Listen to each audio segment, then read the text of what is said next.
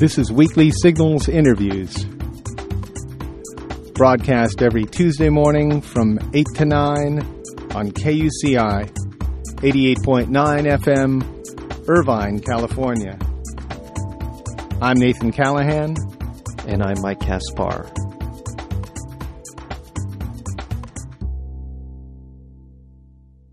In an ongoing dialogue of social and sexual politics, author and artist Karen Finley has smeared herself with chocolate and honey, painted with her own breast milk, put Winnie the Pooh in S&M, and grappled with conservative Senator Jesse Helms.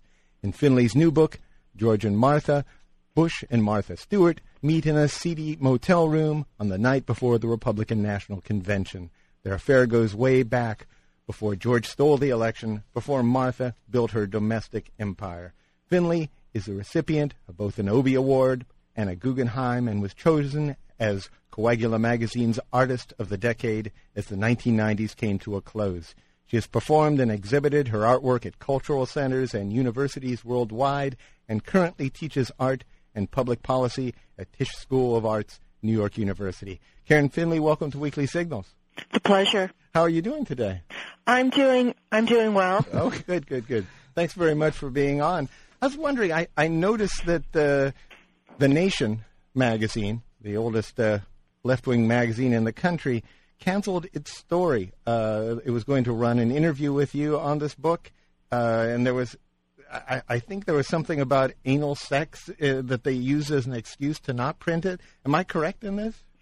Yes, that is something like that did happen. Yeah. I think that I'm an artist or an author, that people project their fears and anxieties onto me, and the funniest part of it is what the interviewer was imagining in the book is not in the book. Yes, I was searching hard for the anal sex when I read it, and I guess everyone is, hoping. I do like to think that in this book, everything you wanted to see in Brokeback Mountain is happening in this book between our presidents and Martha Stewart. Yes.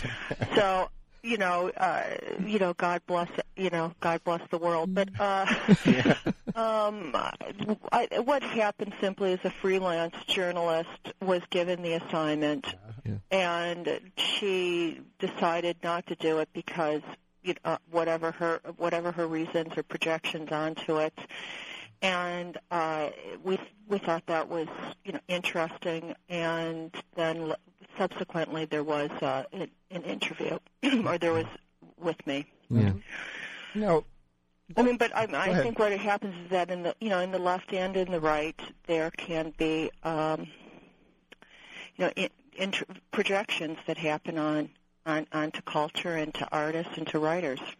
Well, the book is it's a psychosexual look into George and Martha, and were we getting a psychosexual look into this to this writer? I don't know if that was a component of what. Well, I don't know about you mean this writer? You mean this writer, Karen Finley, or the writer, the journalist? The journalist, actually.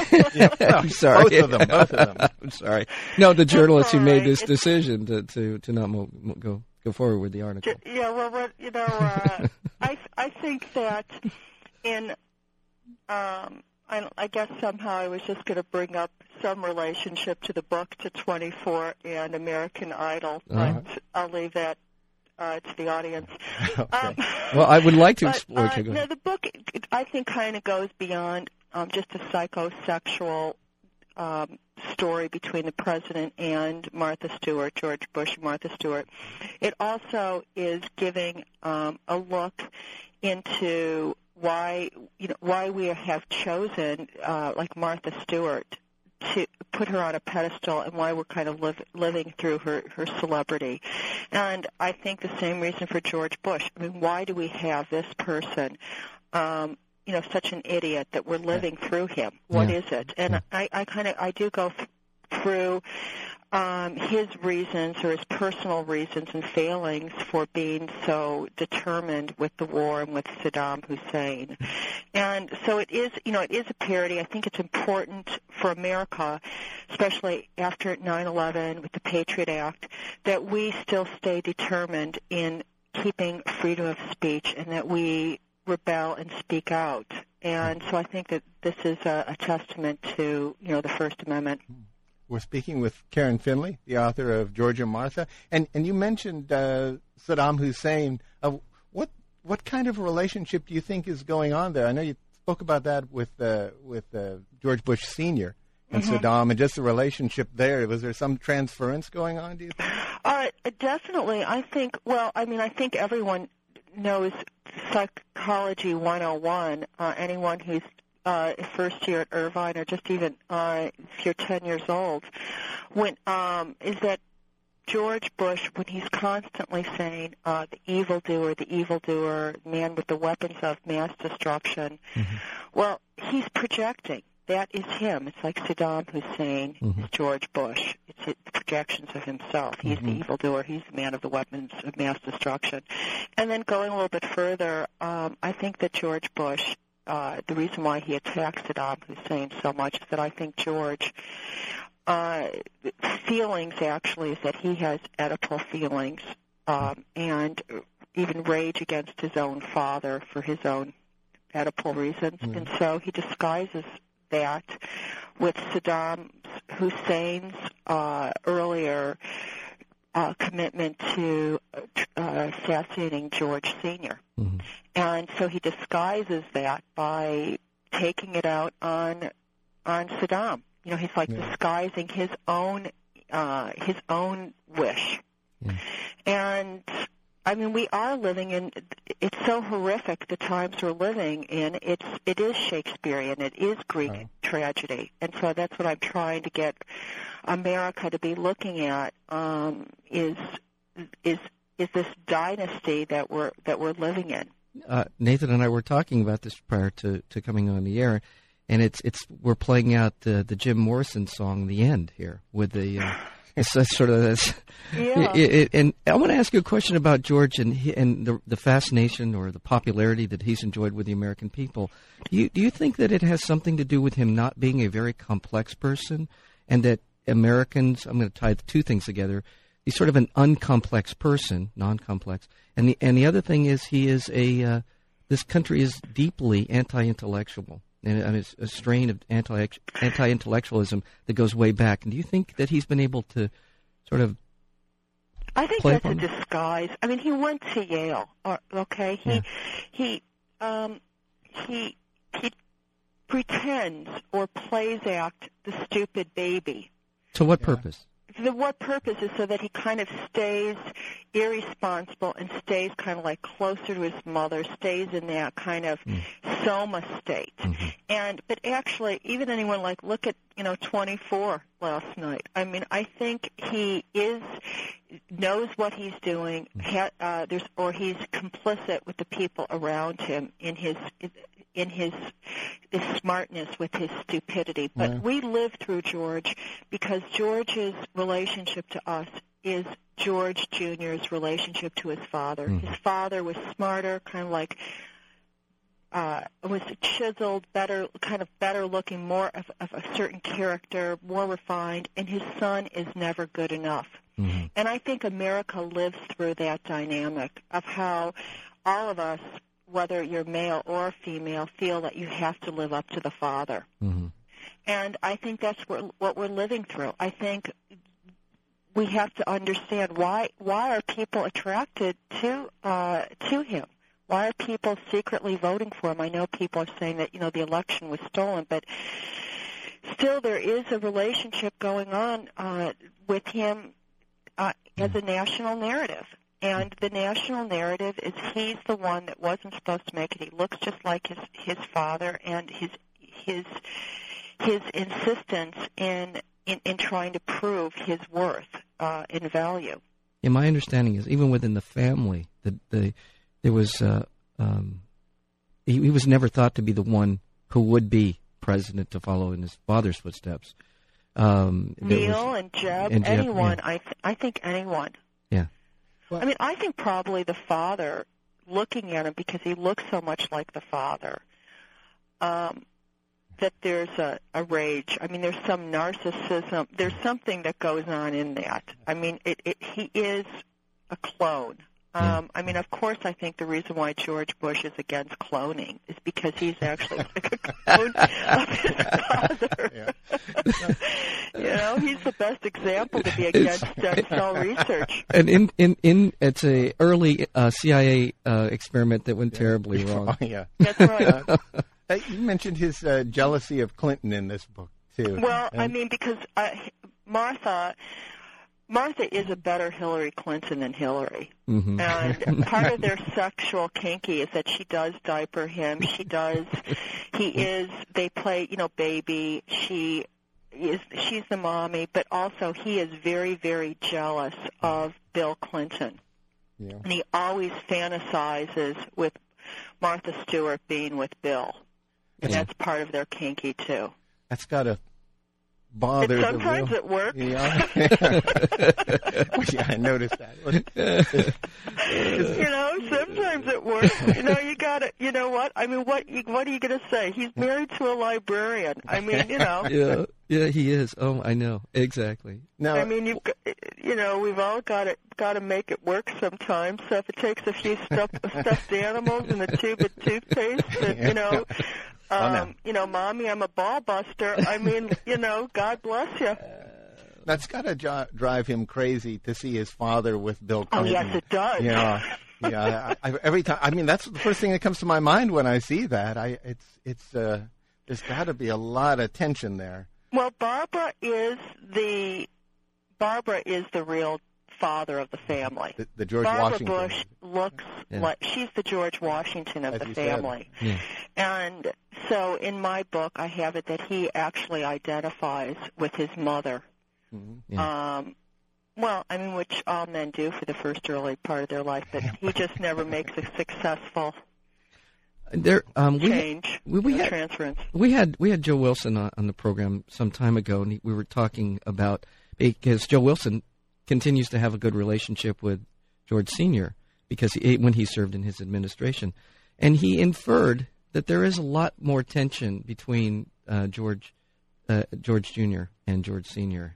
Well, it's pretty obvious, I would think, and this book brings it out quite well. Yeah. I mean, I think that there is tension beforehand and there's tension now. Yeah. And, I mean, I think George Sr. is more than any of us knows the capabilities of the son and how he's destroying the country, the economy, the war. I mean, you keep on going, on and on, whether, joking aside, I think, there is a seriousness and there is a tension, whether there's a personal tension and then there's also a dynamic tension. And I mean, in some ways, the cruelty, too, is George Sr. gets along better with Clinton than with his own son. Yeah. We're speaking with Karen Finley, the author of George and Martha. And were you going to say something? No, all I was going to say was exactly what, just to reiterate what you said, which is, unfortunately, these dynamics are playing out, and the consequences of them are horrific for the world, not just for the United States. You want to focus a little bit on Martha here? Yeah, that's exactly where I was going. You wrote it in Martha Stewart's voice. What was that like? Did you have to do some stretching there, or what was the inspiration? I like to think that there was some stretch for myself. But I mean, I think one of my favorite lines with Martha is, Martha wants to redesign the Middle East, and she wants to redo that, and she feels, everyone has a kitchen. She wants to get the utensils, and George and her actually are planning that they need that the Muslim world needs a mouse, like Mickey Mouse, and it's going to be called a Mouselim. And they are going to redesign, get the kitchens and redo and look at that. So they do meet in that in capitalism. But Martha, I think she is not psychotic. She is merely neurotic, and so she is not destructive as George Bush. She doesn't have the power of George, but she's wants to suffer because I think her situation is that she is just the best mother in the world, and that she wants to take her mother's place. and be a better mother. And I think that Martha, how she represents is it's a position of comfort and crisis at our time of war and great tragedy, that our home values, our relationship to our home has skyrocketed because we are at war, and so we have such a relationship with our home and wanting to live through it, and our hyper-domesticity is just because of our fear of war and the fear of the outside and others. So that's what she's tapped into in America. Is that what you're saying? Well, I don't think that it has to be that she's tapped into it, but that why have we selected her to be the person that we are as another national narrative. And there's many women that could have been selected. Paris Hilton could be going to jail, but she isn't. We have Martha. So in some ways, I think that Martha's need to be the best mother in the world, in some ways, taking like our own mother's place, that we do feel that we should be punished for that. And Martha's story mirrors so much of what we have come to recognize in America, the sort of three-part play that she is. The first part, the rise; the second, the fall; and now the redemption. And so she does fit very well into the American psyche, because we look for those are the kind of stories we seem to gravitate towards. I think that's a beautiful way of putting it, in that I think we do need to have the redemption, we do need to have the falling in order to find the grace, at least in terms of America's need for redemption. That's very well put. No. Now, tell me, did you ever go to Kmart and buy any of Martha Stewart's accessories, any towels or anything like that? Or did you stay away from that? Are you speaking to me, or are you talking to yourself? I admit it. That was all about me. I love the doilies. I love those doilies. I know that. I know that Kmart can't be a rack, but that doesn't mean a rack can't be Kmart. It's there a good mark. That's a good one. So you're going to be in Los Angeles at the end of this month. Yes, I am. At the LA Times Festival of Books. Correct. On the 29th. Are you going to be reading from the book there? Or I'm sure I'll be doing something. Okay. And at the Hammer Museum, the following Sunday, the 30th. And I'll be reading from my book there, definitely. Okay, well, good. And are you planning on staging the play in Los Angeles? Yeah, anywhere out here? If they, I'd love to do it at the Kodak Theater. It would be great. Yeah, that would. Or you know what? If ever they start doing American Idol for performance artists, I'm on. You see, I'm looking forward to that. That would be wonderful. That would be great. Yeah. Why haven't they thought of that? Yeah. What do you? Yeah, this American Idol phenomena. I don't know if you want to get into that at all, but I just what is it? Well, I think it's the way that we should be voting for presidents now. I think that's the way that we should start doing it. I think we should start. I think that we should have Simon and Paula and Randy going around the country and just going into Marriott's or whatever, or maybe just going, to Holiday Inns, or just, setting up on the road and have people come up, and they've got a couple of minutes where they tell their speech, and they're either they're in or out. And that's where we start. And that's how we find our president. Well, there's two things. One, there's or that's maybe what they need to do in Iraq. Maybe Iraq, it'd be more idle. Well, they actually, there's a new film out called American Dreams, which is that same idea. Oh, really? Yeah, it's just coming out with Randy Quaid and somebody else. But also, there was an attempt to do a reality-based at one point on political candidates, and I don't know. It kind of came and went very quickly, but. What's the state of the NEA and art funding in the country today? Well, not very good. Yeah. I think that the state of funding for the arts is that the arts at first was, the culture wars, and I think what's horrible is that the amount of time and energy that the administration took on looking at the artist as the enemy. Yeah. That energy should have been spent in terms of looking at terrorists and looking at American foreign policy. Yeah. Instead of the amount of money, manpower, energy, and paper trail that was spent on just looking at the arts. It was just horrible. And I think that one of the wasted times, and I think that was one of the reasons why we're in the state where we are. I think it was ridiculous that Bush Sr. was having a power breakfast about me, that my work was being on the Senate floor. They shouldn't have been spending time about artwork in that kind of a situation. It just goes so much to the heart of our priorities in this country that we'd rather continue to fight the cultural wars of the '60s than we would to confront our own shortcomings and failings. So. I think that's what upsets me the most about it, is where I see where we are now and the amount of time that, I spent 10 years and on the case. And I think that the 10 years of all the people, all the attorneys that were doing that, they could have been spending time on other, I think, in some ways, more important issues. Tell our listeners what happened at the end of your travails.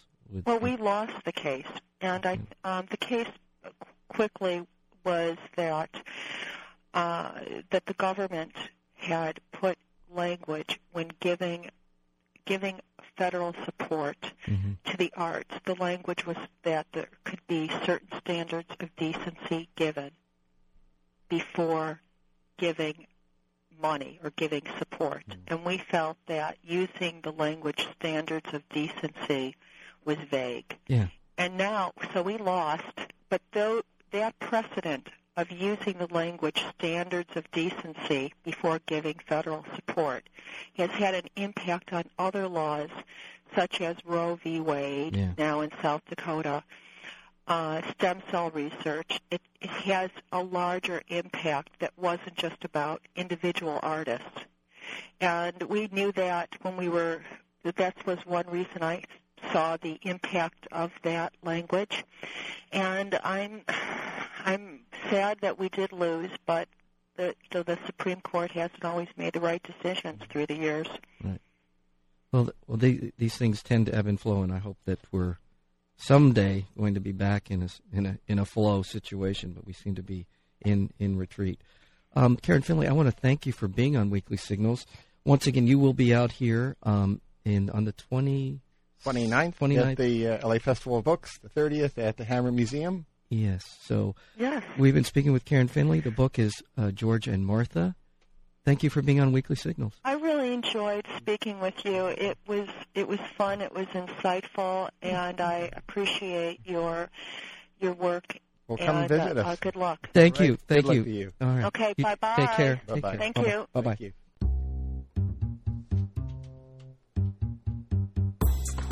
To learn more about Weekly Signals interviews, including upcoming guests, or to download the podcast, visit our website at weeklysignals.com. And be sure to visit nathancallahan.com for daily readings and feature articles. Until next week, I'm Nathan Callahan. And I'm Mike Caspar, and this is Weekly Signals.